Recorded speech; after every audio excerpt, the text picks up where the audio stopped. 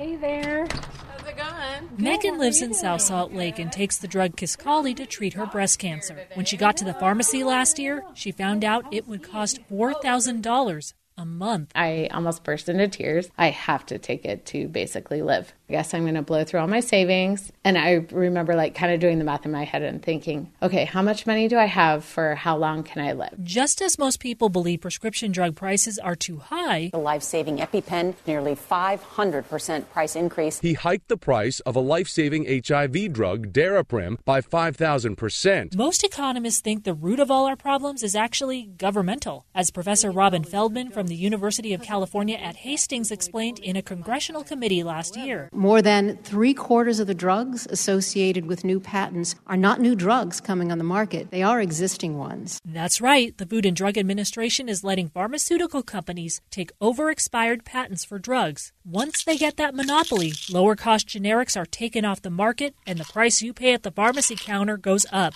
a lot. Take colchicine, a treatment for gout that's been around since ancient Greece. Dr. Gilbert Burdine from Texas Tech University says a couple of years ago, the FDA gave URL Pharma the exclusive rights to it. They simply took data that was already in the public domain, and they ran some new statistical analyses, and the FDA granted them a monopoly privilege. And so overnight, they took a medication that cost maybe 10 cents a tablet, and they raised the price to $50 a tablet because they could. And the same thing happened when the FDA let Marathon Pharmaceuticals take over the patent for the muscular dystrophy drug Deflazacort. The price went from a couple $100s a year to $89,000.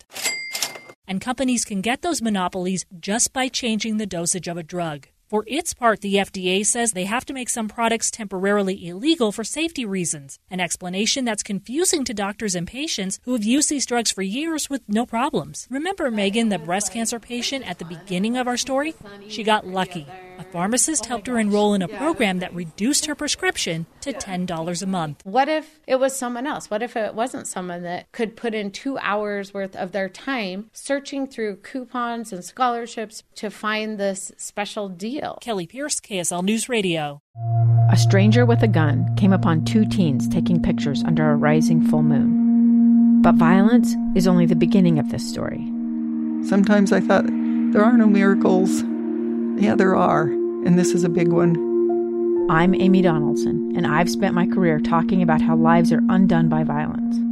The Letter is a podcast about how lives are remade. Follow The Letter at theletterpodcast.com or wherever you get your podcasts.